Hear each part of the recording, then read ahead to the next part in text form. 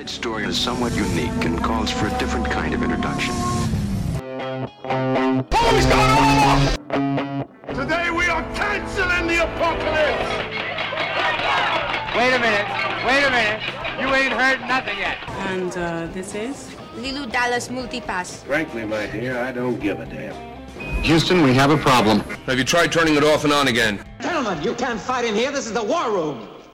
Now, where was I? Welcome to episode 127 of the Blokebusters podcast. I'm Paul, and today we're going to be talking about Pixar. Yep, Pixar. The entirety of Pixar. Because why would I make it easy on myself? However, to do so, I have got a couple of people in from a lovely podcast called Defining Disney Podcast. It's Caroline and Nicole. How are you guys doing? Hello. We're good. Doing good. Having a ball. Excited to be talking about something outside of the main canon. Yeah. This is outside our current scope of our main show, so we get to talk about something new. Yes, but not too far out. I don't want to, stretch you too thin. But yes, so first things first, going to get all the boring stuff out of the way that everyone hates listening to. You can follow us on Twitter, Facebook, and Instagram at Blokebusters. You can go to blokebusters.com if you want to look at a lovely little website that I put together. You can email us, theblokes@blokebusters.com, if you want to give us a really long form letter about how boring we are. Or you can, if you want to help us just keep going, we do have a Patreon, Blokebusters, shocker. And even just $1 a month would help just, pay a little bit of the server cost. Yay! But there we go. That's all that stuff that no one cares about out of the way.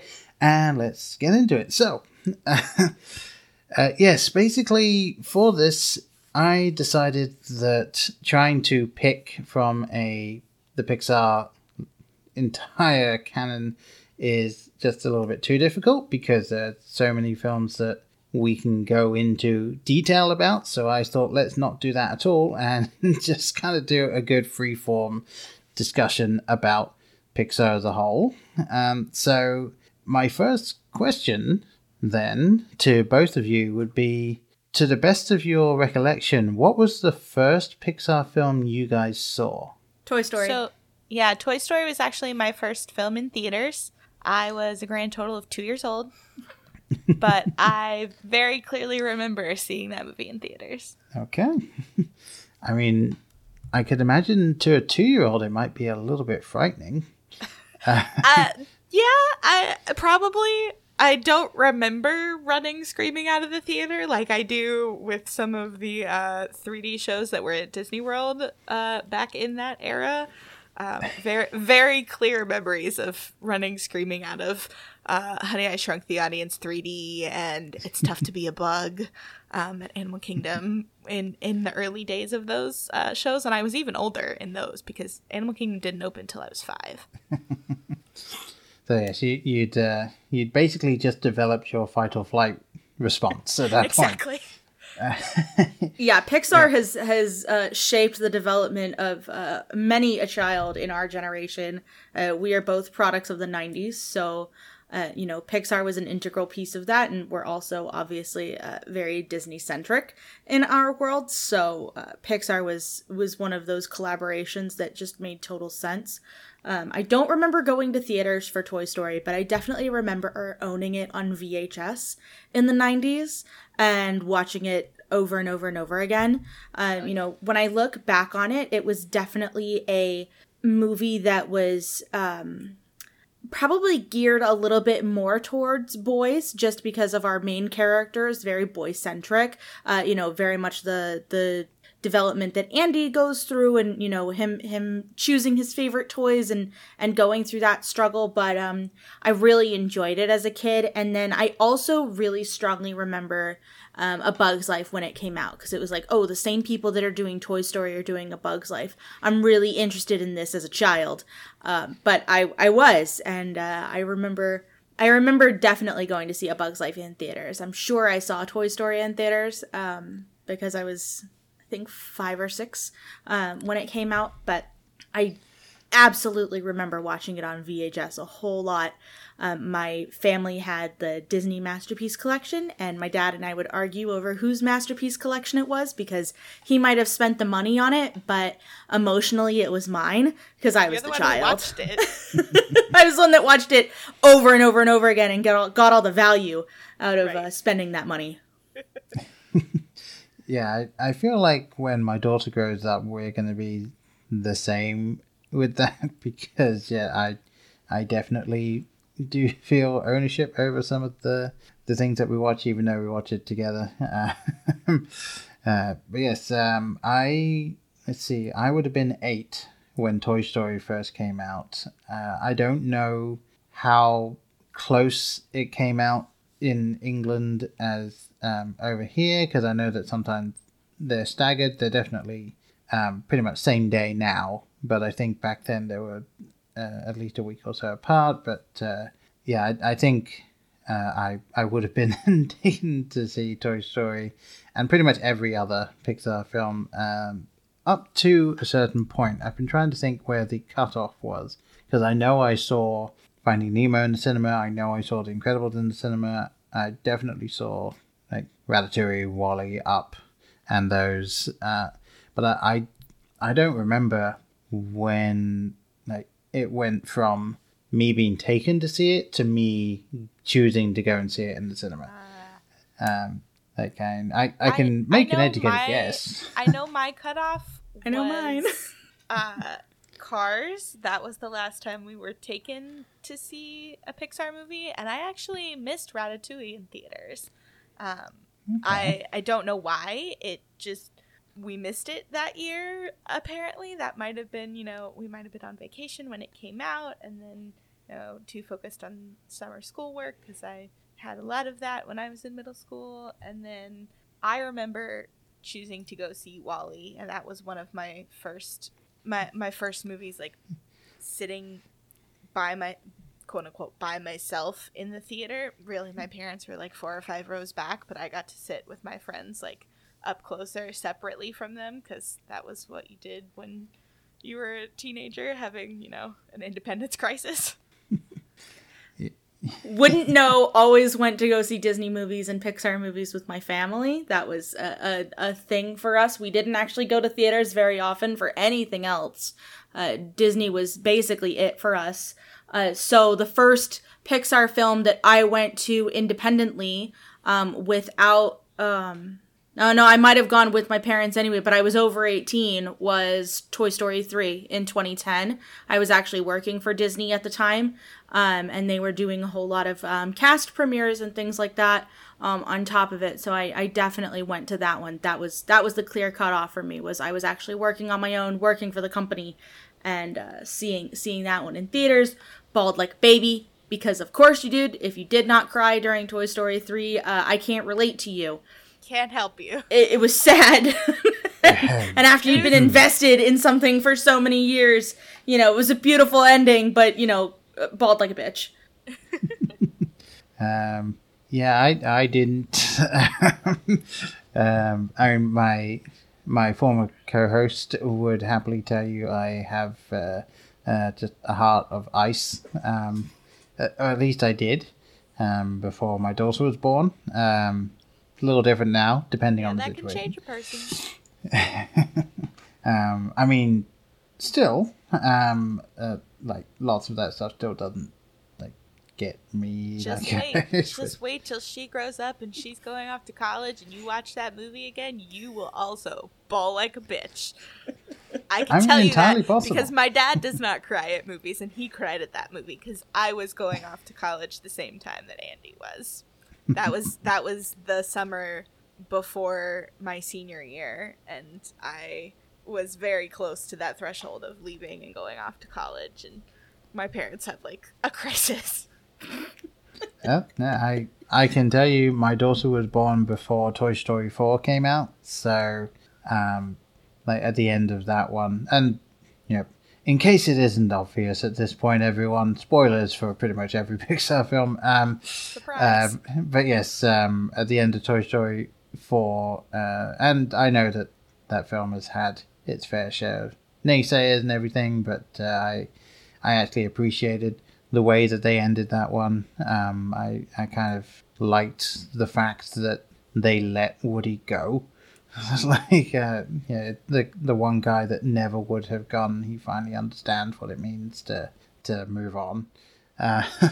Even though technically he should have got it at the end of the third one. But anyway, that's beside the point. But yeah, that bit at the end where he's finally letting go is like, okay, like I can see like that hitting people. I can definitely, like, I was thinking back to the third one and kind of getting why that would have hit people hard. But yeah, I was trying to think about it as you guys were talking, like the cutoff for me. I think I can tell you for sure now when the cutoff was, because I know I was taken to see The Incredibles, but I definitely did not go and see Cars.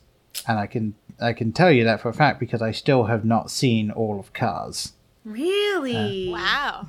Yeah, my younger sibling was obsessed with Cars growing up. They actually had like Cars themed like bedroom stuff. Like they were into it. But I mean they were also fairly young. I want to say 6 or 7 when Cars came out. So relatively young, definitely within the age range that it was gearing towards or aiming towards. But I personally have only seen Cars 3 once, and I have never seen Cars 2 and have not seen Planes either, because we don't talk about those. Yeah, Planes is not an official Pixar movie. It is a Disney Toon Studios film, and it can stay that way. Bad. I've seen all 3 of the Cars films. Granted, I have also only seen Cars 3 once the whole way through. I've seen it in bits and pieces, just having seen clips and like it having been on when I would visit friends around the recreation areas that I used to work in when I was still living in Orlando. But not Pixar's brightest moment necessarily. I would say, and this is, I have to put the disclaimer out there, the only Pixar film I haven't seen is The Good Dinosaur, and I know it is also down there in terms of not Pixar's best work. But I think that I can still confidently say that Cars 2 was probably their low point. Yeah, I've heard bad things about Cars 2, definitely. Like I say, I've seen half of Cars, and I haven't seen anything of 2 or 3, outside of the trailer for 3, which made it look awesome. I'll freely admit. 3 was definitely better than 2. Okay. Yeah.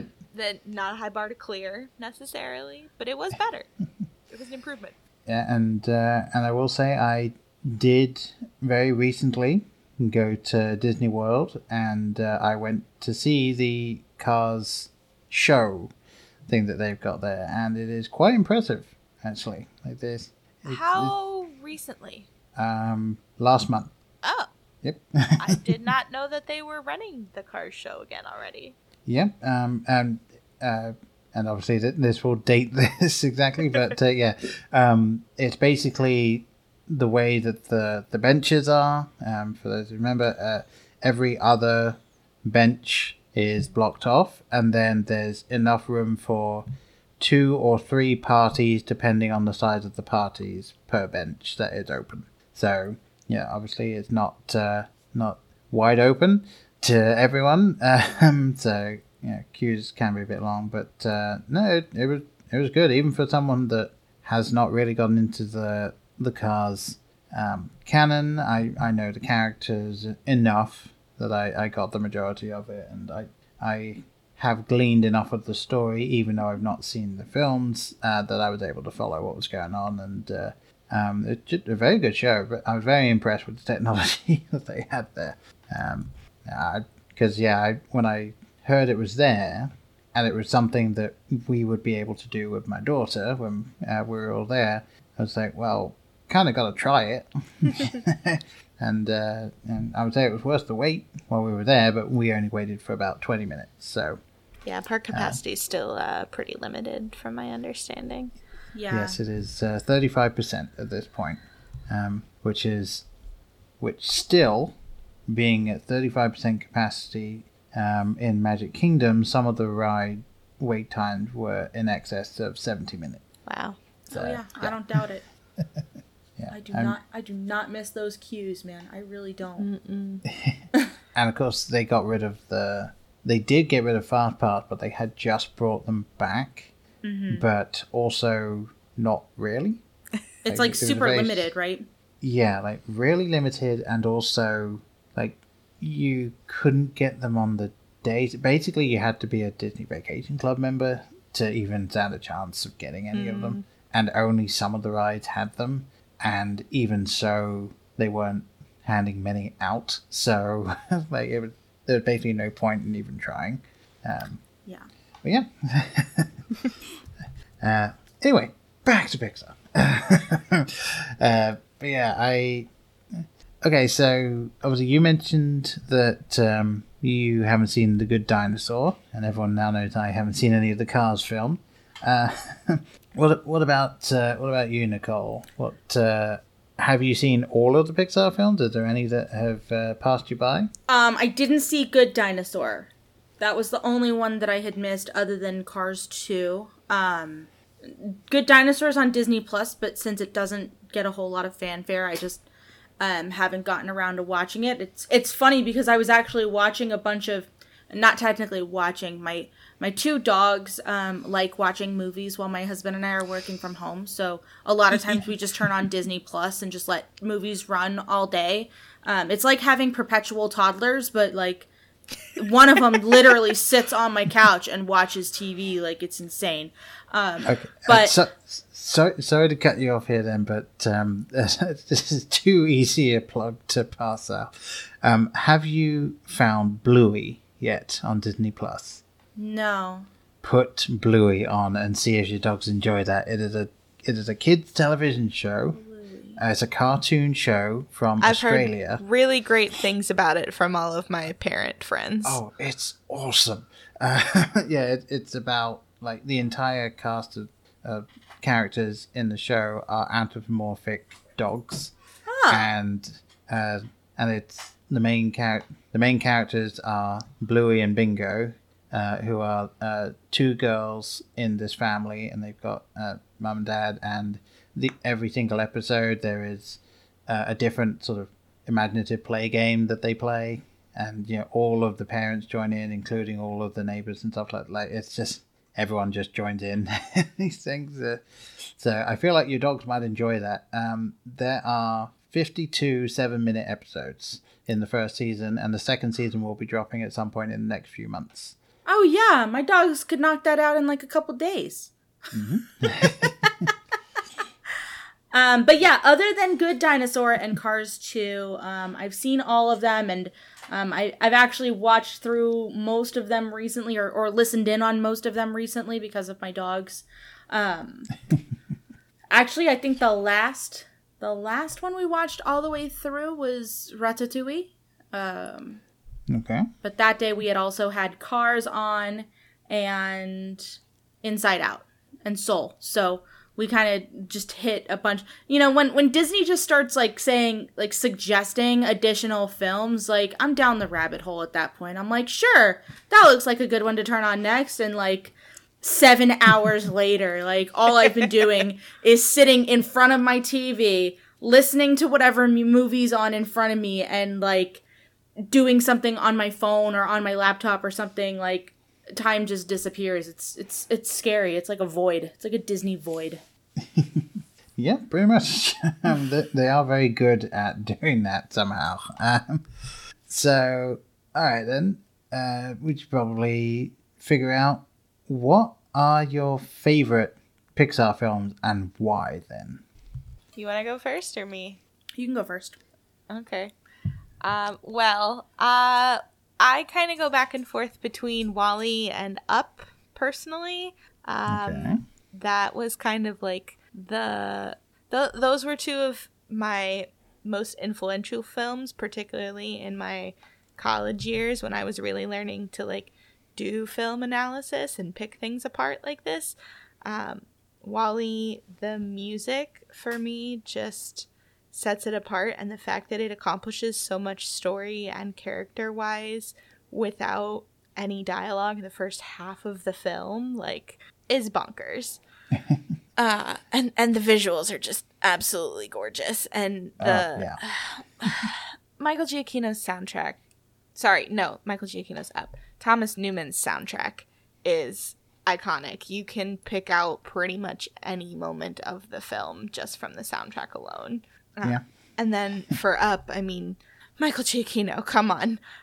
His opening, it's called Married Life. Those first opening 9 minutes tell more of a story than some films tell in an hour and a half. Yeah.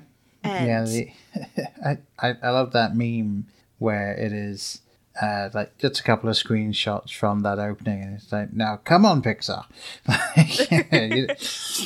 I didn't come up to be bowling, okay? Right. No, the first 10 minutes are definitely some of the most emotionally impactful minutes that Pixar has ever kind of crammed in all together. I would say that Up is also one of my most quoted films, particularly like with my family. We do a lot of Doug and Russell quotes in this house. So, hi, my master made me this collar so that I'm a squirrel. Hi there. Yeah, there was actually something I saw yesterday that was it was the bit from when they first run into Doug, and it's when they say "speak." Hi there. It's like the biggest twist in Pixar. Biggest plot twist. Yeah, it's definitely one of the most surprising moments, I think. The cone of shame. I think I do not like the cone of shame. Yeah, it's definitely good. I think Up's got some of my favorite bits in it, but probably not my favorite. I think my favorite out of the Pixar films is probably, and it's difficult because I have the one that I probably enjoy watching the most, or rewatching, I guess I should say, the most, which is Finding Nemo. However, Solid Monsters choice. Inc. I personally think is Both solid the choices. best Pixar film. I think the characters in Monsters Inc., even like just Mike and Sully, are the best duo that has been on screen in a Pixar film. I mean, you got the epic John Goodman as Sully, just knocks it out of the park, and then Billy Crystal as Mike is just Hilarious. so delightfully wound up and high strung,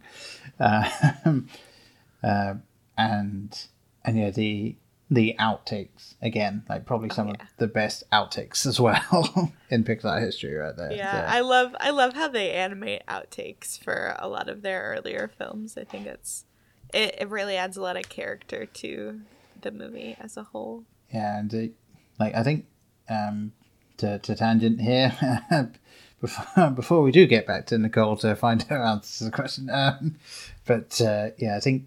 think my favorite singular outtake, and because I mean obviously you've got things that felt like actual outtakes in the beginning, and then you jump cut to the ones that are like clearly just little bits that they've decided to put in. And then right when it was on that transition, the first time I felt it was incredibly obvious that they'd written this for something and are really just having fun with it, is one from Toy Story 2 when you've got Flick and the caterpillar. Well, it's not a Bug Life 2.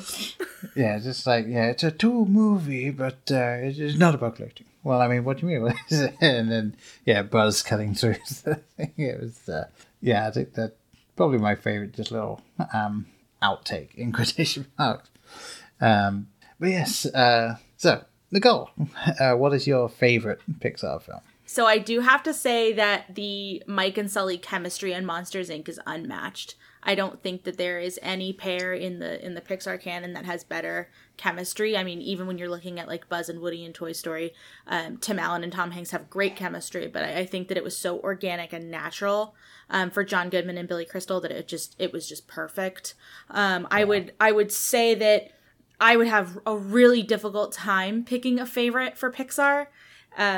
Just because, for whatever reason, I really enjoyed Pixar movies a lot more in my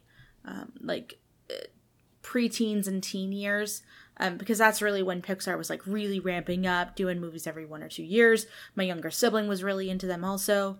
I would say though, if I were to have to pick right now, I would say the original Incredibles. And I mean, yeah, the best Fantastic Four film that's ever been made, right there. right. That we're probably ever gonna get. I absolutely adore everything about it. I think the soundtrack is so perfect. I don't think you could have possibly made it any better. Because it really embraced that classic superhero theme, the 1960s aesthetic. Edna mode, like, you have got to be kidding me, icon. The Syndrome as the villain is perfection.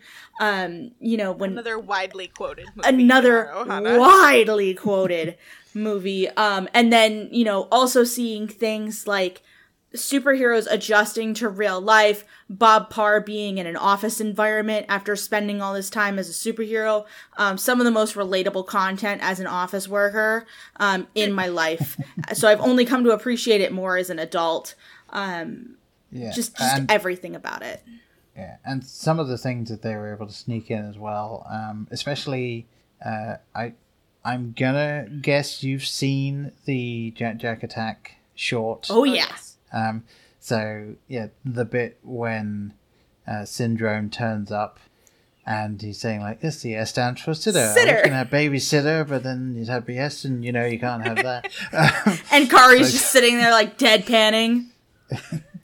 Yeah, my favorite fan theory from most of Pixar actually comes from that, which is that Kari, even though she has a memory wiped, it doesn't fully go away, and she ends up training Phil Coulson for S.H.I.E.L.D. That's funny.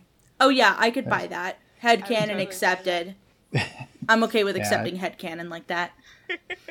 I also have to give honorable mention though to Ratatouille, because I think that that's a wonderful film, and then also if I'm pulling from the recent films, Coco. Yeah, because Coco oh my god, a very special place in our hearts. Yeah. And also just we've seen it so many times. So our niece, and I say our because she's not technically blood related to us, but there is a third best friend in this circle, and her daughter, her name is Gemma. When she was young, the only thing that would calm her down when she was crying hysterically was if you would put on Coco for her. She would drop everything and just sit there and stare at the screen. Absolutely fascinated. That is the movie that she learned to dance to. Her first video of her dancing is to... was it Un Poco Loco? Yeah, Un Poco Loco. And so she is... That movie will forever hold a special place in our hearts because of her and the way that she just absolutely obsessed over that movie when she was tiny. Mm-hmm. and even still today, it's one of the few things that will get her to completely calm down. Like I've been in the car with the three of them, with her and her parents, and the two things that they can put on, because she hates being in the car, hates it. Two things they can put on are the Coco soundtrack and the Critical Role theme song. And those are the only things that will get her to stop crying in the car. Well, it's magical. Like, I have video of it happening. Just, like, her completely, like, bawling, wailing, hysterical. And then the song comes on and she, like, shuts down. Like, flips a switch. And she's fine. Until it's over. And then we, normally take up our... Back to screaming again. Yeah, we're back to screaming. Now, here's the thing. Have they tried the D&D Beyond song as well? I feel like they should try that. If she's into the Critical Role theme tune, I think the D&D Beyond one would be a That's good entirely shout. possible. I don't know if they've tried that one, but I mean, she grew in the womb to the sounds of Matt Mercer and Critical Role cast. That was really when Kate and Rory dove deep into D&D, and so she knows Matt's voice and like has pointed to the TV and said Matt. Interesting. Okay. Yeah, they should just play a whole bunch of Overwatch. Gosh. Just keep doing that. Yeah, no, that's interesting. All right. Talking about Coco and the music kind of leads me into one of the really big things about Pixar for me is the music. I mentioned, Thomas Newman and Michael Giacchino in terms of WALL-E and Up, but like Michael Giacchino also did the Incredibles soundtrack, which, as Nicole mentioned, is iconic. It's incredible to continue punning off of things because that's what I do.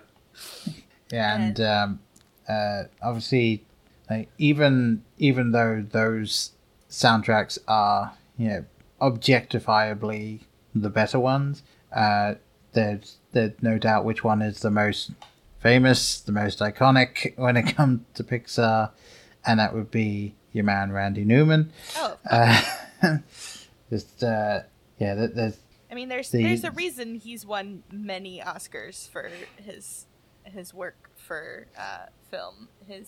And the reason he was pretty much the exclusive Pixar composer for the first 6 years. First 6 years of their studio, yeah, or longer, because I don't know if he scored their shorts as well. Entirely possible. Yeah, and then they got Thomas Newman to do Finding Nemo. So,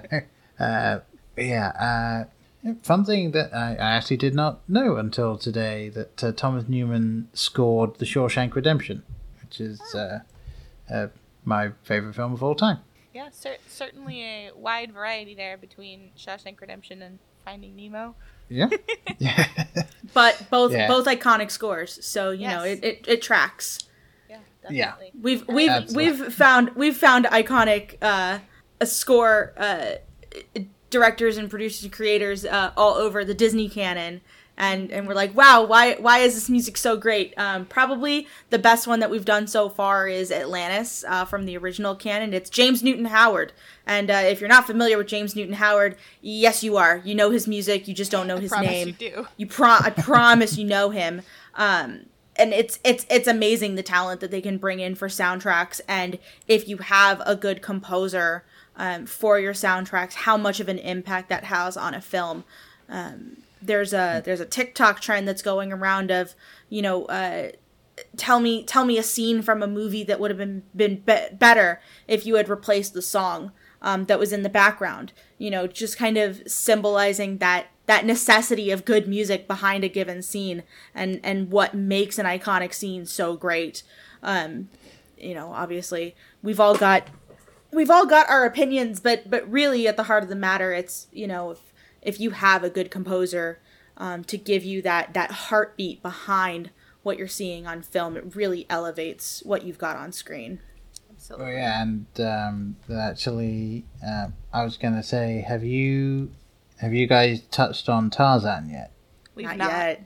I'm very excited to cover Tarzan, but we have covered Brother Bear, which is the other Disney film that Phil Collins composed for, and that is also just some real quality work. Not as iconic or well known, certainly, probably just because of how well the films did compared to each other. Tarzan was, a smash, and Brother Bear was a drop in the bucket.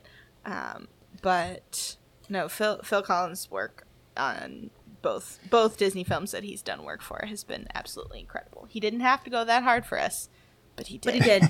And we are grateful for that every day. We're so grateful. Yes, absolutely. Now, one thing that I really enjoyed music-wise, and you can probably guess just based on where I'm from, but the music in Brave, I thought, was just some of the nicest to listen to. I really enjoy the Celtic music, especially in the opening when Merida is riding off on the horse. That song might be my favorite song in all of Pixar. Wow. Actually, high praise. It's definitely up there for me. I have a lot of Scotch-Irish heritage, Celtic heritage, and so does my husband. And so that film it's really enjoyable for us because we feel so connected to that piece of our heritage, and we really want to explore that landscape further someday. I have gotten to go, but he has not, and it's been a long time. It's been 11 years since I was in the UK, so we really get a kick out of Brave and enjoy all of the gorgeous landscape shots and the Celtic music, and just altogether a beautiful film. Yeah, I growing up in England, I have been to Scotland that I can remember one time. Really? Yeah, and I was definitely too young to appreciate the fact that I was in the heart of Scotland, because we went up. It was my family and another family. We went up and stayed in a house that I believe belonged to someone in the family of the other family, and so we were up there for about a week. I think I might be wrong on that, but I feel like it was about that long. And my main memory of that time, and it wasn't until I was thinking it through about a year ago that I realized how odd it was. It was myself, and I was about 13, 14 at the time, my dad and the dad from the family that we went. We cycled from the house to a pub that was about 40 minutes cycle away. And so, we got there. I played a little bit of pool there. My dad and the other dad had something to drink. I had a Diet Coke, or whatever. And then we put the bikes on the car and drove back. And it wasn't until I was thinking about that recently that I was like, I think that was done in the wrong order. And I'm sure that one of the two of them stopped at the 1 pint. But I didn't really think about it at the time. Well, it's funny you say that. So I spent a week in Scotland when I was in high school. My high school theater program was invited to the Edinburgh Fringe Festival as part of a delegation from the American High School Theater Festival. And Lucky. So I got to spend a week in London. I did a workshop at the Globe and got to go to some cool museums. We stayed at the University of London. And then we took a train, if I remember correctly, to Edinburgh and stayed at the University of Edinburgh for a week and got to busk on the Royal Mile and do 3 performances. The show we did that year was Sweeney Todd, which of course is a 2-hour plus show. But if you're going to be in the Fringe Festival, your show is 90 minutes. You get 15 minutes on either side to set up and tear down, and then there is someone else in your venue on the dot right after you. So we had to cut a lot out of that show. It was a process for sure. And the venue that we were in was also fairly small, and we couldn't transport 8-foot tall set pieces across the Atlantic Ocean. So there was a lot of improvising done, but it was an incredible trip, and I got to climb Arthur's Seat and see a fife and drum show at the castle on the Royal Mile, which the name currently escapes me. But it just an iconic tourist location that it was just really cool to be there, but it was a long time ago and I really want to go back. Yeah, I sadly had not been to Edinburgh, let alone to the Fringe, which is incredibly annoying to me given I am a huge stand-up comedy fan. Many of my favorite comedians have done their sets at the Fringe. In fact, when you were there at the Fringe, I'm willing to bet any money that one of my most favorite comedians of all time was at that point somewhere else in Edinburgh doing his set at the Fringe. It is entirely possible. I was there summer of 2010. Yeah, this guy, he pseudo-retired about a year ago, but he had been going for like 18 years before that. So, wow. Yeah, he would have been at the Fringe. So, That's fantastic. Yeah, there were a lot so. of cool shows we saw ads for, and people went to go see that just not everybody had the chance to go to because there was so much happening. So, yeah, like, no, it is impossible to see everything. Yeah, literally every pub, every club, every venue in the entire city pretty much is filled with some either comic or improv or just straight up like theater show for a week straight pretty much. And it's an incredible just celebration of drama and performance art and every different kind of theater you could ever imagine. Yeah, and kind of springboarding off that, I will say, obviously, the films that Pixar put out, they've actually really run the gamut. Like, there's so many different things that they've covered, but I do find it a little bit telling that so far, pretty much every film that we've talked about, that we've enjoyed, or that we've really shone a spotlight on, has been one that wasn't a sequel.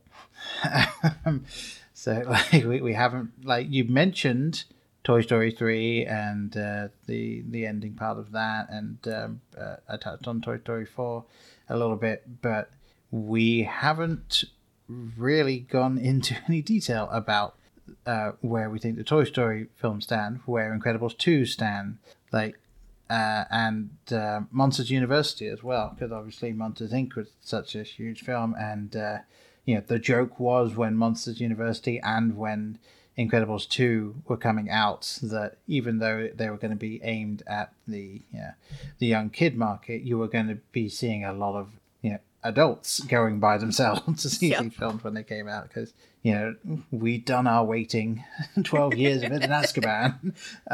So and yet we haven't really talked about those. So what are your feeling on how Pixar have handled the sequels to these films? Because obviously, I mean, the Toy Story sequels and the Cars sequels, those feel like they were pretty much on the cards when the first films came out. It was like, okay, there's room for more. They clearly set them up.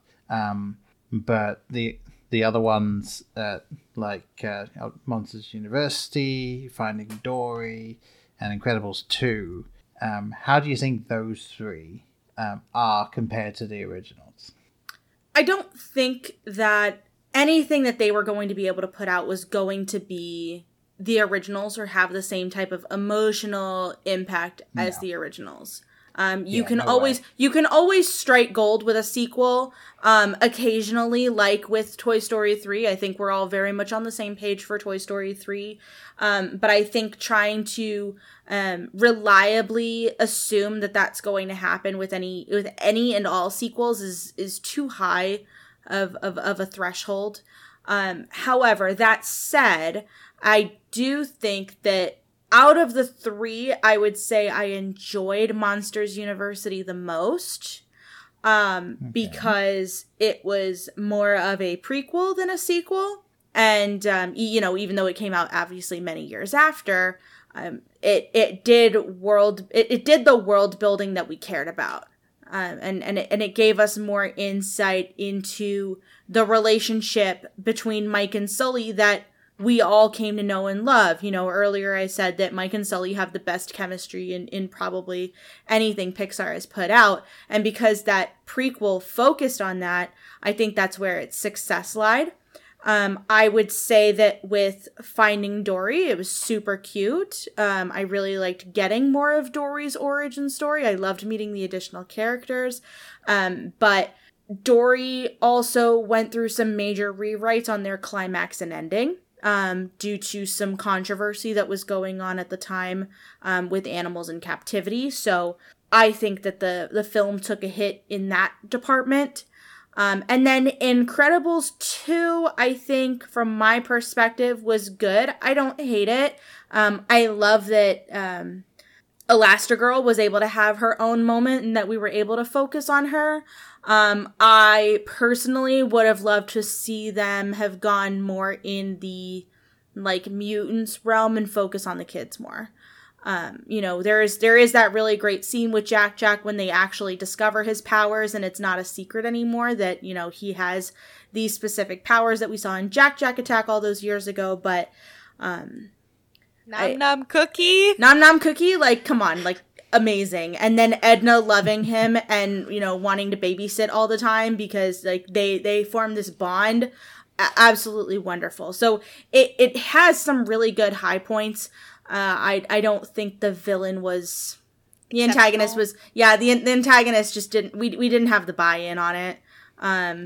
It was about a family that we didn't really care about, and like with Syndrome, we met him as a child in the opening sequence, and because of that interaction at the very beginning, when that reveal happened of who Syndrome was, there was that major emotional impact, and you weren't going to get that from this film. So overall, solid sequel, was never going to live up to the original.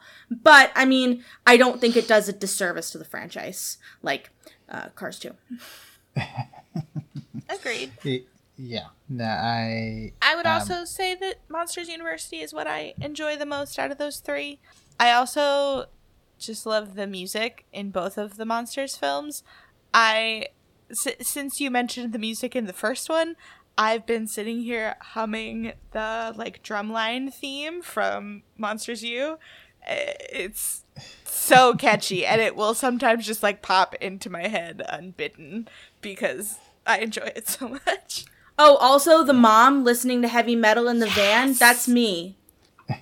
That's me in the Monsters world, just by the way. I don't have kids, but, like, that's me. Just, like, a middle-aged person sitting in, like, a moderate-sized, like, minivan or SUV rocking out to metal. Banging out to like, metal. Just normal, just every day. Yeah, you just listen to your tunes. Exactly, yeah. Just listen to my tunes. Like, the kids can call me old, I don't care. I'm good. Yeah, no, I really did enjoy what they did with Monsters University. I will freely admit I was hoping that we would get a time skip and somehow bring an adult Boo back in some way. And I'm trying to remember. It's not coming to my mind, but I'm trying to remember something because there was another fan theory out there that Boo grows up to be someone else from the Pixar canon, and I'm trying to remember who it was. I think it might have been in Brave. Yes, that was it. Yeah. And it's like if you think about it, that doesn't make sense. Just because of the bedroom and everything. However, so the Pixar theory, if you go to the website, actually strangely makes a lot of sense, and I really want to do some bonus content on it at some point on our show. But it's pretty crazy how effortlessly they connect a lot of these films. Some of them are a reach, don't get me wrong, but I think, I'm not sure if they've kept it up over the years, but as of Brave, they had connected all 13 films, which that in and of itself was pretty incredible. Yeah, and it's really, really interesting, like, how some of these things get written. Now, obviously, every single film they've done has in some way alluded to what the next film's going to be, so there's going to be those organic connections anyway. And then just because of the nature of the technology as they were going through, there's only so many, like, head shapes and things like that, so characters are going to have similar dimensions and stuff, so it'll again be easier to pull one from the other and go, well, this could be this and this and all that. But it's like I really enjoy, like, looking into that, because the other one I wish I could remember, and maybe you'll you'll have heard this one as well, but it's like there's a theory about which dimension it is that Jack is going into when he phases into the other realm, and it's supposed to be that because of something that some of the other characters in some of the other films are saying or drawing or something like that. Oh no, it is that he floats into the Monsters Inc. Universe because of that bit in the news report where the guy's like, yeah, the kid flew by and shot a laser beam out of his eyes. Blasted a car with its laser vision. It's true. I saw the whole thing. There's like, yeah, it could be that he genuinely did happen, and it's completely unrelated to the fact that Boo was at the restaurant. But yeah, it's I do like how it is quite, especially since all of these films are just centered around all of these weird premises. It's somewhat easy to stick them all together like that. Now I will say, most of these, and Inside Out, I think has popped up once, but a solid study into emotions and how they can control you and how they should. Definitely, and it's another one of those that has some significant nostalgia factor for both of us, but mostly me. That was the first double date movie that we did with our now husbands, and that was the night that my husband said "I love you" for the first time to me, because I went out. It started absolutely pouring rain while we were standing in line for tickets. And at this particular theater in Disney Springs, you stand in line outside to buy your tickets. And so we very quickly made the decision, okay, Steven's going to stay outside and everybody else run inside and he will come bring the tickets when we're done. So the three of us went inside, and then I felt really bad leaving him out there by himself. So I went to stand out there with him and got just absolutely drenched to the bone, but he still says to this day that's the moment when he realized he was in love with me. I was gonna say it's a good thing you told the story, because then it's like, so going to see a film about a girl that wants to run away from home because she doesn't feel happiness is what made him realize he was No, I think it was all the feelings that were just associated with that film. Because you were just you were tapped out on feelings. In your feelings. At the end of it. Even if you're not a crying person, you were just at the end of it oh my God, we've talked about so many feelings and talking about complex emotions. And I would say that Inside Out is a good film for people that are trying to work through complicated emotions, because we have those 5 foundational emotions that they talk about, but as Riley is learning about herself, she's recognizing that emotions are a lot more complicated than those 5 cores. They can be a combination of one, or a combination of 2 or 3 or all of them, and that journey of understanding that emotions are complicated is very important to recognize. And as someone who has gone to therapy for many, many years, in order to understand myself and better myself, that I think is a really important lesson. And it's a very complicated concept to unpack. But I think Disney did a very good job of making it, as digestible for the masses as possible, especially for younger children. I think that it's an important thing to represent on film, and being able to understand and unpack those concepts is really critical. And also, just as a completely random side thing as well, Joy and Bing Bong in the film, very much the Pixar version of Drop Dead Fred. I don't know if you guys have seen that film, but no, I haven't. Okay, solid film.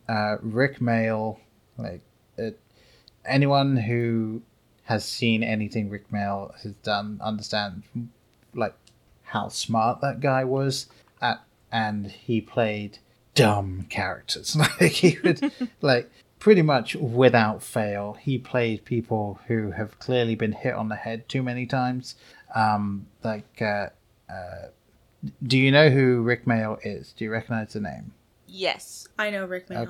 Okay, yeah. So obviously, Blackadder is my go-to, just because Flashheart and Blackadder is kind of what I immediately jumped to because I wasn't. I didn't watch Bottom as much. That was a show that was very popular in England. Obviously, The Young Ones. For anyone that is a fan of old English comedy, like The Young Ones is just the punk the punk era and has so many fantastic bits in it. And then he was also supposed to be Peeves in the Harry Potter film, but his role got cut, and it shouldn't have. However, sadly, his passing would have meant that even if his role hadn't been cut from the first film, we wouldn't have got the epic "Give 'em hell, Peeves" scene. At least not from him. They may have recast. Yeah, and I mean, I can understand recasting Dumbledore. I get that works because there's no way you can't recast Dumbledore. But I feel like they would have just cut the character moving forward, and then it just wouldn't have worked. So, but yeah, no, Drop Dead Fred. Rick Mail plays a imaginary friend, and the main character is a woman that had him as an imaginary friend, grew up, forgot about him, and then he come back. And yeah, he pretty much he very much plays the imaginary friend, and like the dynamic there very similar to kind of Joy and Bing Bong. Even the resolution between the two of them in Inside Out, kind of similar. A little similar to the end of Drop Dead Fred. But definitely not the film you want to put on for your 5-year-olds. I think what I know that at least one of you has a history with tabletop role-playing games. So what were your thoughts on Onward? Because that was kind of the biggest tone shift Pixar had done. Sure, it was really their first like quote unquote fantasy setting, but they grounded it in such a Pixar way that it didn't feel necessarily tonally different to me. I really enjoyed it. We watched it shortly after I moved up here to Virginia last year, sort of as COVID was shutting everything down. Disney decided to go ahead and release it to Disney Plus for free because theaters were starting to shut down. And so we watched it here at home. But then my birthday weekend last year, our local drive-in theater was also playing it. And so we got to go to the drive-in and see it, which was a pretty cool experience. And I feel like Onward is the kind of movie that benefits a lot from that kind of environment, because it is an adventure movie, and adventure movies just feel more adventure-y in an outside setting. Yeah. I unfortunately have not had the pleasure of watching a film at a drive-in.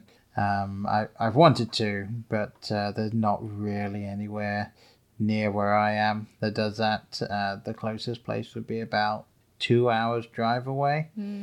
And given that most drive-thrus don't, at least here, don't seem to play anything until about 7, I don't want to be driving home in pitch black just to see that. Especially since, I have a 4-year-old daughter, so she's not going to sit in the car for 2 hours there, to sit in the car to watch something, to sit in the car to go home.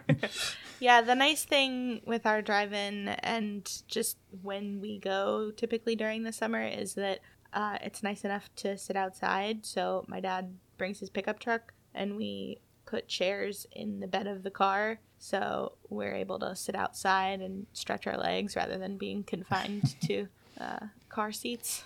Well, nice for some, I suppose. Definitely recommend it if you can ever, if you ever end up like on a vacation or something near a drive-in. Like it's a fun novelty activity. Yeah, that's something, because as far as I know, the nearest drive-in to us is about 2 hours away, right next to a fairly popular like camping spot. So if we enjoyed camping, then maybe that would be something we could do. However, we don't. Nicole can relate to that. Literally same. I want nothing to do with the outdoors. Yeah, like my in-laws are huge into glamping, which anyone that knows that, it basically means they have an RV that costs more than their house does, and they will take that and just park it on the spot, and that will be their home away from home for a time. So yeah, like that's what they do. And like, if I absolutely could not get a hotel and just stay in said hotel, then an RV would be an acceptable choice. However, I would not intentionally decide to spend my holiday in one. Literally so many other things I could do on my holidays. I don't understand glamping people. Caroline is a glamping person. I don't get it. If I'm going away, I might as well be comfortable, because then what's the point of leaving my house if I'm not going to be comfortable?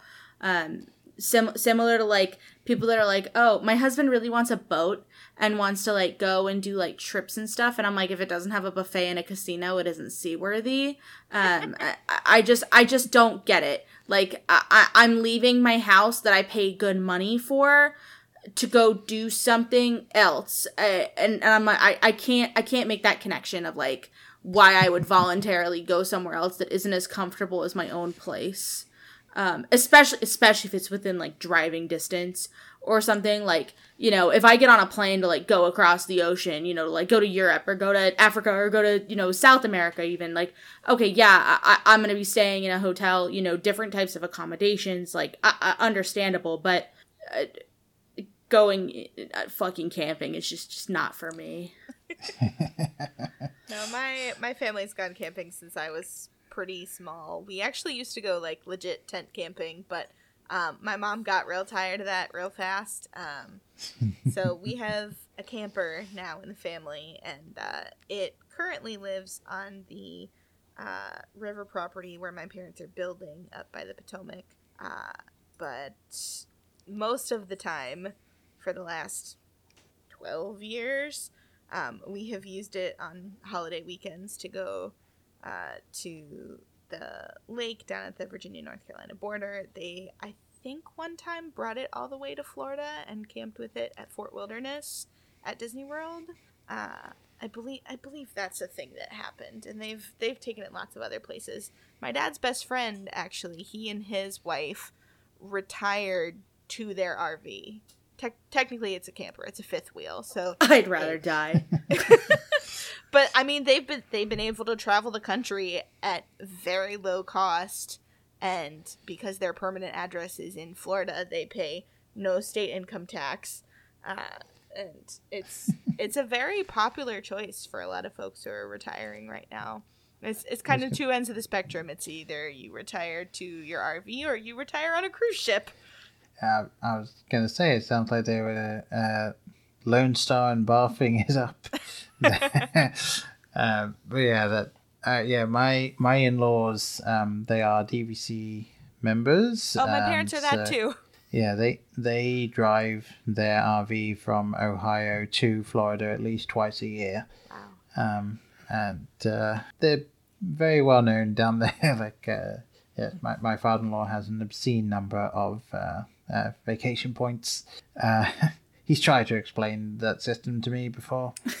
I don't get it. It's impossible. DVC is very complicated. Disney went through a lot of overly complicated steps to make DVC not a timeshare, because they wanted it to be better than that, because timeshares are often a scam.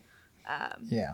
But they ended up just making it really, really complicated. It's unnecessarily complicated.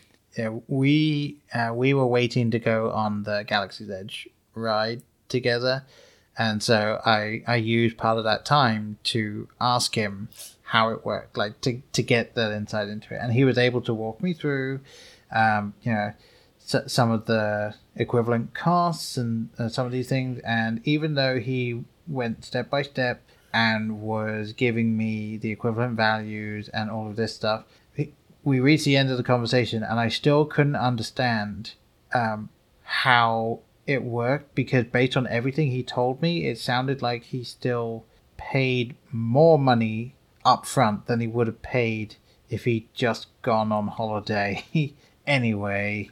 It depends on where you go.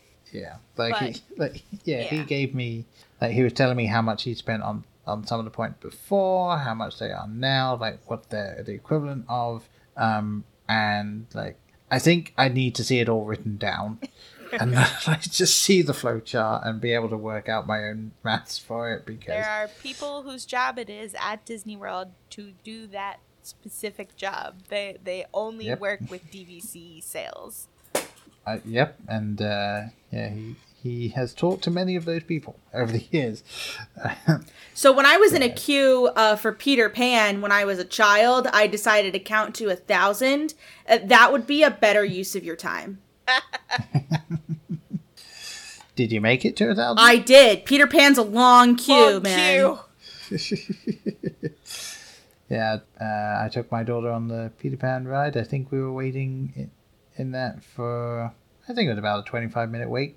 When That's we were really there. good. Yeah, generally Peter Pan is an hour plus without breaking a sweat. Like when they're full capacity, not COVID and stuff. Yeah, but I counted to 1,000 and then I hit 1,000 and I was like, what do I do now? Okay, I guess I'm done. But luckily we were close. But yeah, it was that's still a better use of your time than trying to understand DVC. And my grandfather bought into DVC the year that it opened. So like I say that from a realm of experience. It's very complicated. Now, granted, that queue is a lot better than it used to be when we were kids. It's like very interactive now. You can interact with Tinkerbell as your shadow on the wall in the nursery as you walk through the queue. But I've only done it once.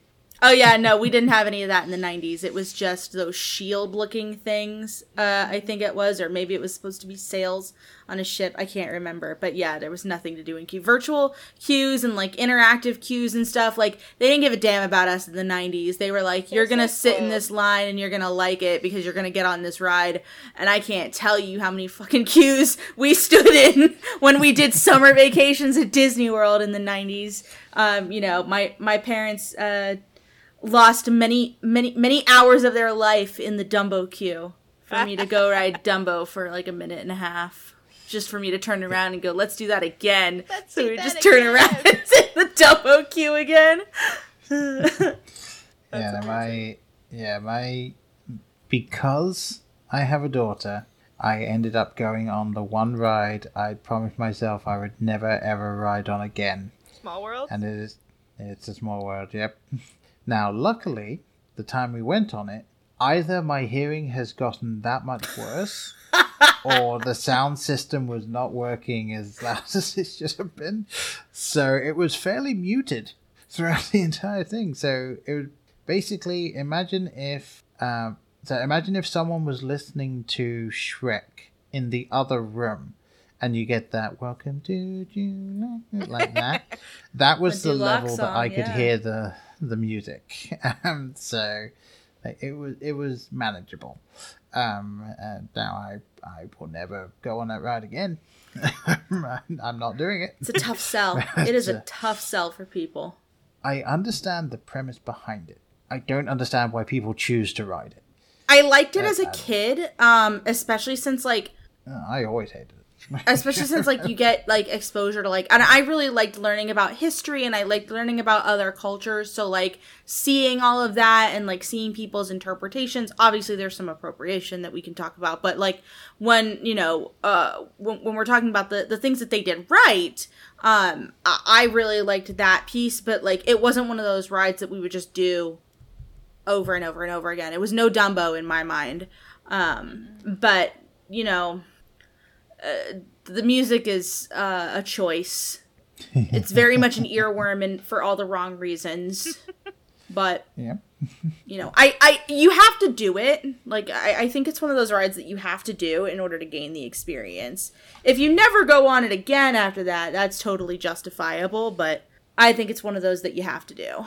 Yeah, I mean, I'm lucky enough now that I've watched Shrek enough times that even if someone tries to get It's a Small World stuck in my head, I get the Duloc song instead.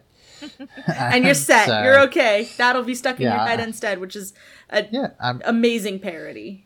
Yeah, I'm absolutely fine with that. Also, the only way song gets stuck in my head is if I don't know the words, and I know all the words to the Duloc song, so... you just sing through it and then you're good. Pretty much, I don't even need to sing through it. I just know the words. Wow. Like, the only reason songs get stuck in my head is because I don't know them all, and so I get stuck on bits of the song because I can't get past it. And actually, speaking of music, the only film that's come out that we haven't even tangentially touched on then would be Soul. So both of you appear to have seen it, since you didn't list it as a film you haven't seen. So what did you guys think of Soul? Because that was even more than Coco. I think that was a real sort of deep dive into like what that culture, and you know, I say that as a as a white man that grew up in England, I have absolutely no concept of the black man in New York type culture, but based on everything I've read and everything that I've heard from people, it seemed like it was a film that very much hit to the heart of that. So so what did you guys think of it? I thought that it was a lot more cerebral in nature than Coco or Inside Out, right? Coco really hit you hard in the feelings, and they were just unapologetic about it. I think that Soul was a lot more cerebral. I definitely felt things at the end of it, don't get me wrong.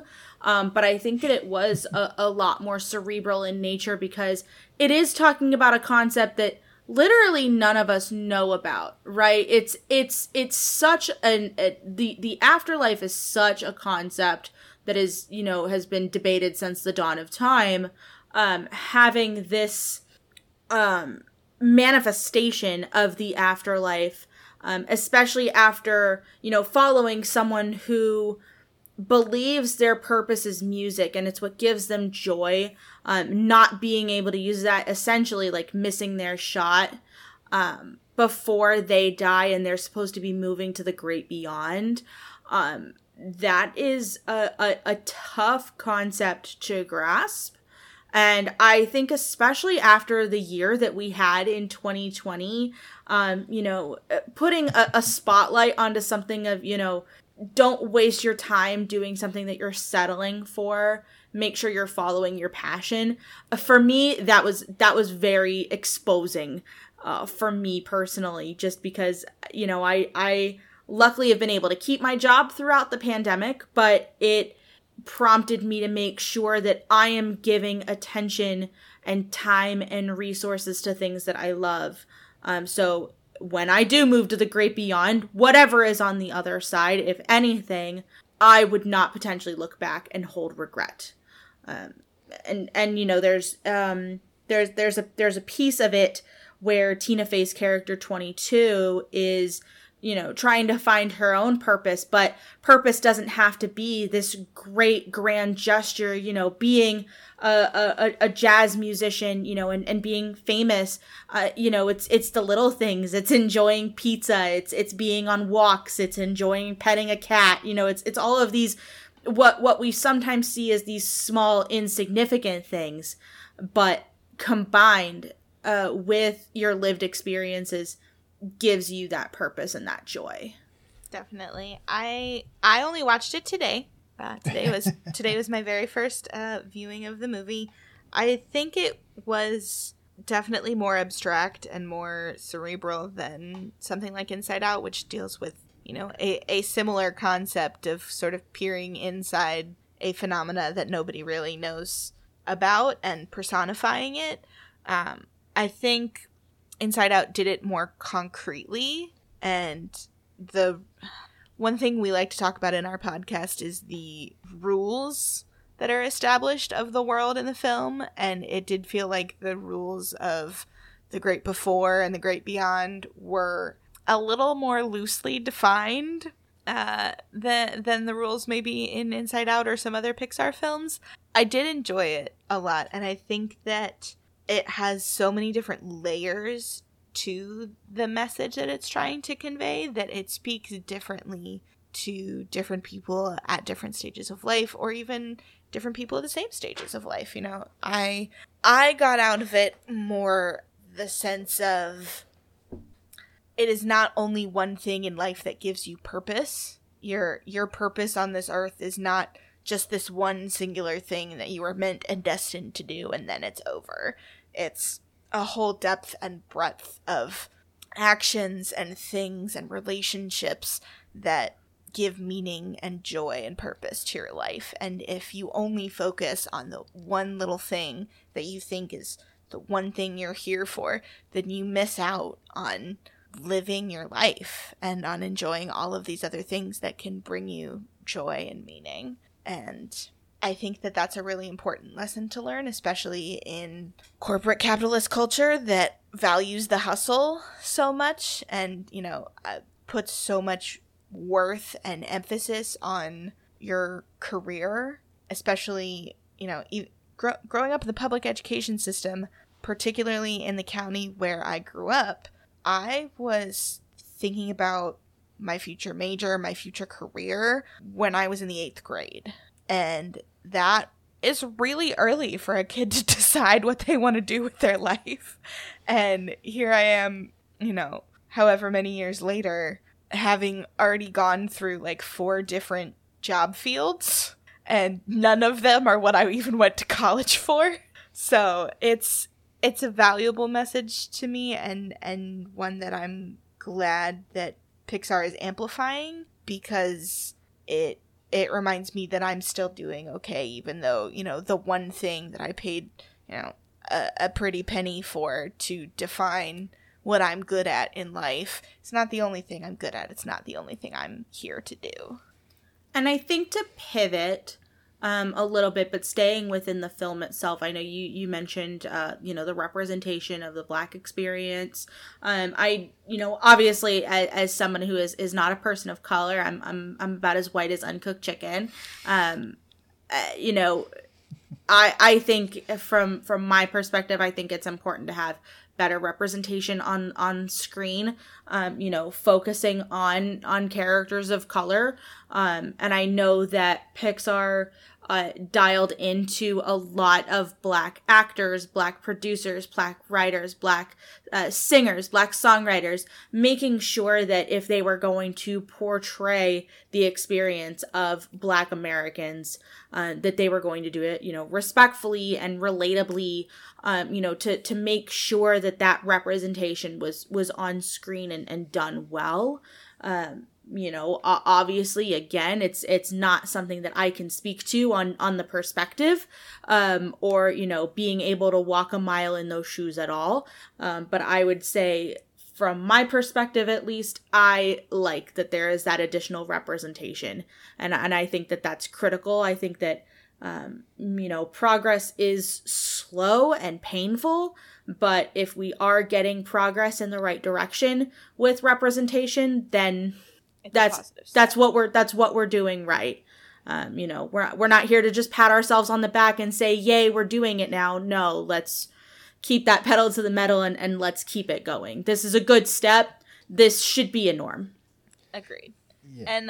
And I think it's important, like you mentioned, that Disney really dialed into having Black cast members and Black crew members throughout the production of this film. Kemp Powers actually co-directed the film and co-wrote the film, and he is the first African-American to do so at Pixar, to direct or write a film for Pixar, which, like, how did it take this long for us to get here? Like, good on Disney and Pixar for doing it, but, like, damn, y'all slow at this.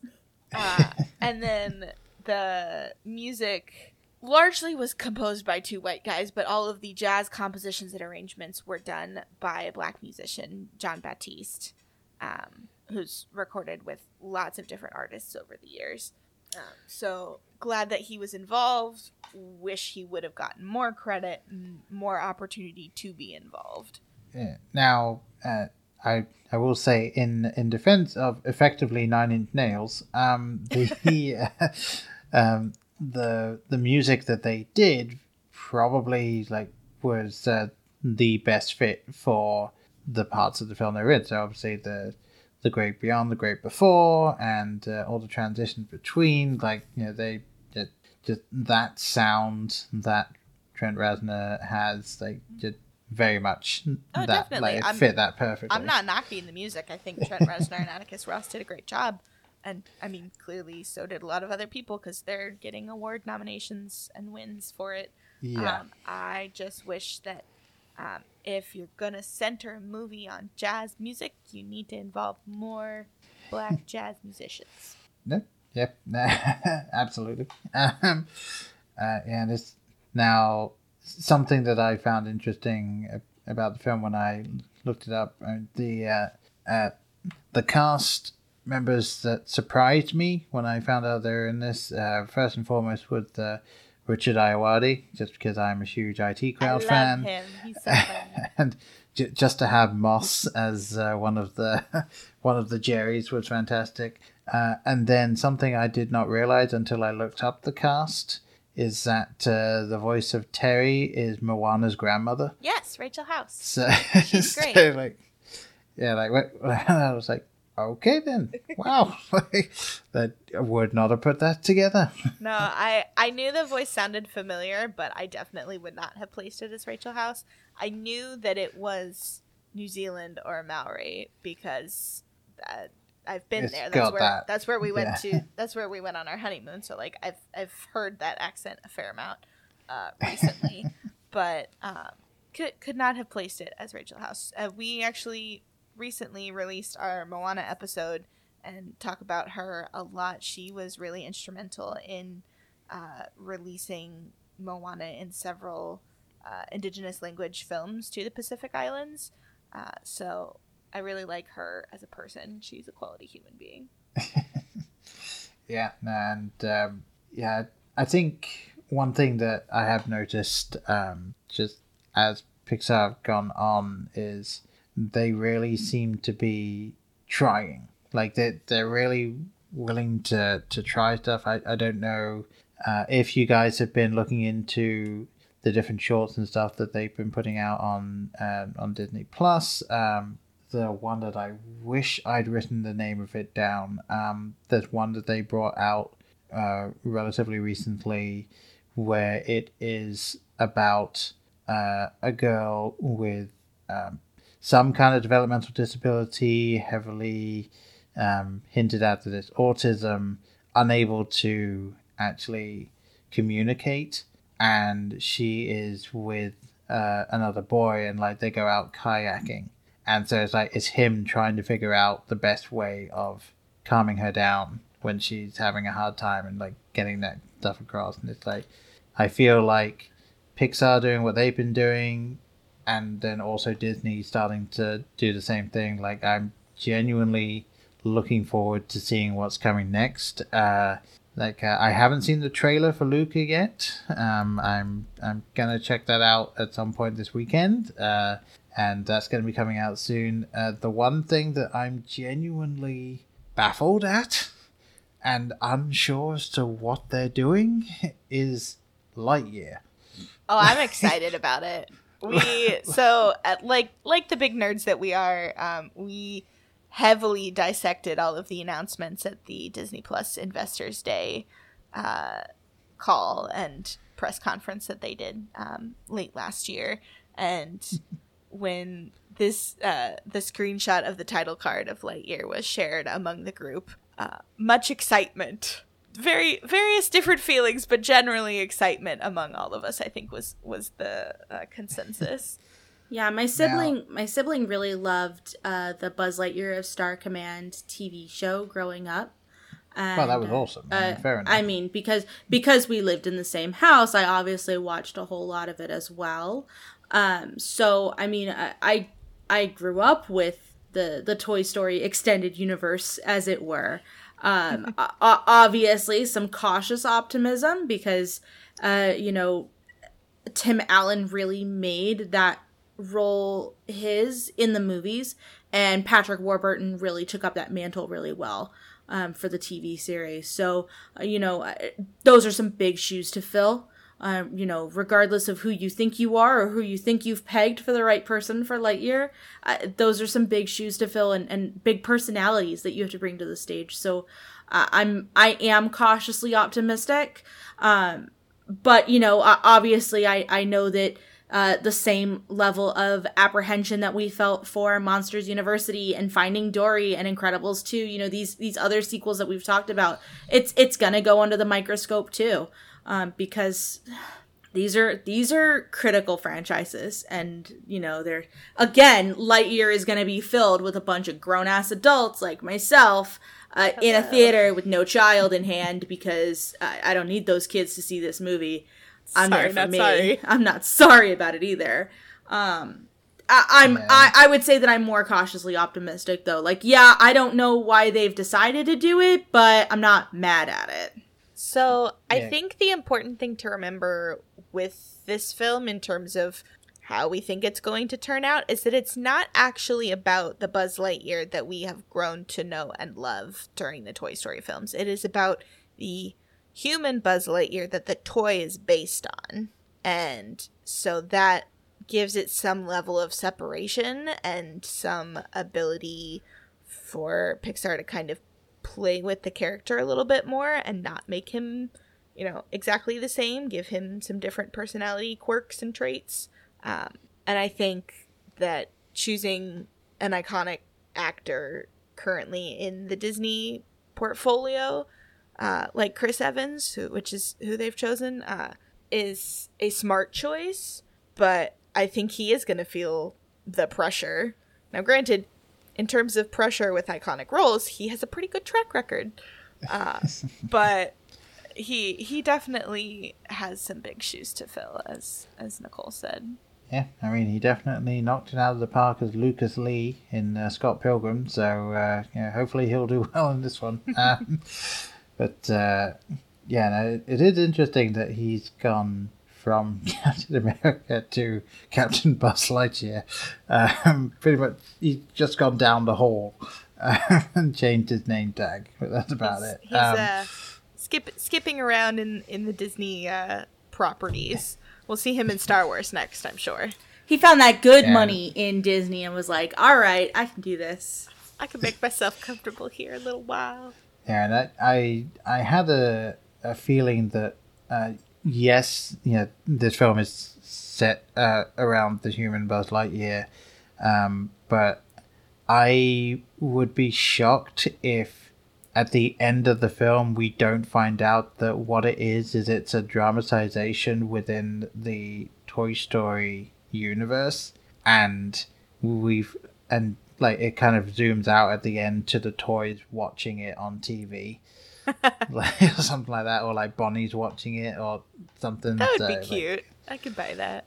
And that could be something that they wouldn't even need to have, you know, the voice cast come back. Like, it would just be the way of linking it there. And then, you know, maybe it could even be like a documentary or something in her school, and you just see the thing, and the narrator for the documentary is Tim Allen. Like, so that's I can see that way. I mean, we've been talking for quite a while about a lot of things Pixar here. Is there anything else you guys wanted to touch on before we kind of wrap things up? I will say I am excited for Luca, because it is going to be based in the Italian Riviera. I am Italian American, so I'm going to be excited to see that on film. They're also using some Italian actors, Italian producer, Italian director, so they're going to be digging into that area. I am excited for that, and it looks like it's going to be focusing a lot more on those platonic friendships some more. So we're not going to be forced into a love story that nobody asked for, thankfully. But I'm excited for Luca.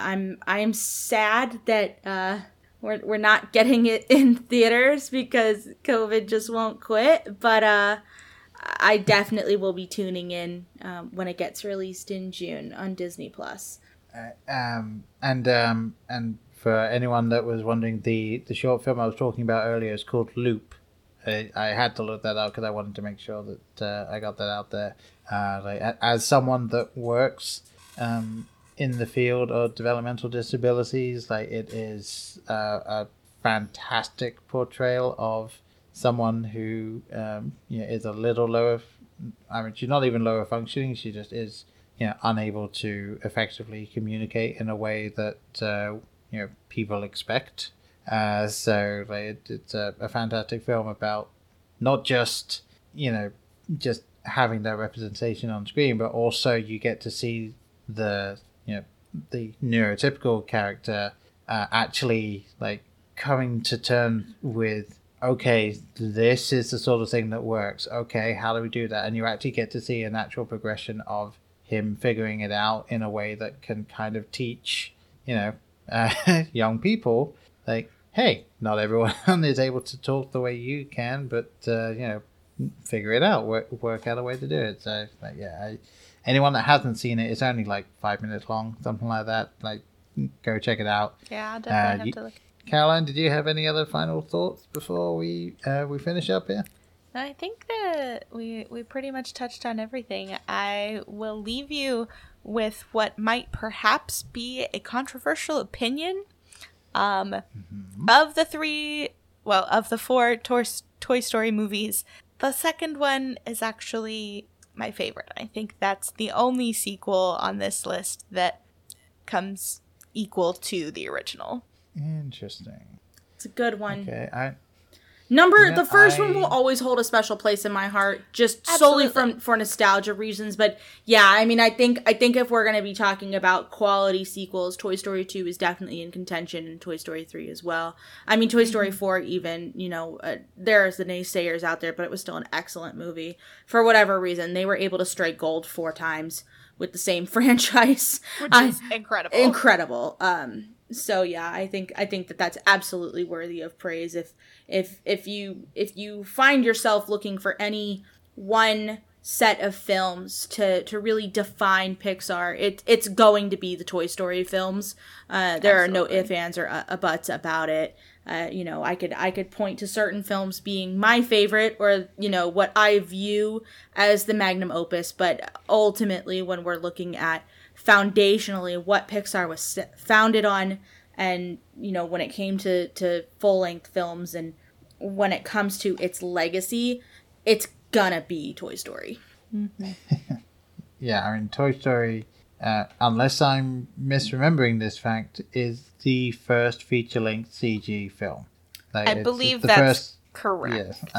Full length. And I think that's actually what it won its Special Achievement Oscar for in 1995. Yeah, and it definitely kicked off such a huge field. And I'll kind of leave it on one final thing. Based on everything that has come up as we've been talking, I kind of was circling around this just in my own head before, but it's kind of solidified here. For me, Pixar is the Western equivalent of Studio Ghibli. The themes that they go for, the type of stories that they tell, obviously culturally, very different stories, very different ways of going about it. But for me, it's the same feeling, the same type of thing turn up, the same type of characters, the same focuses that they have.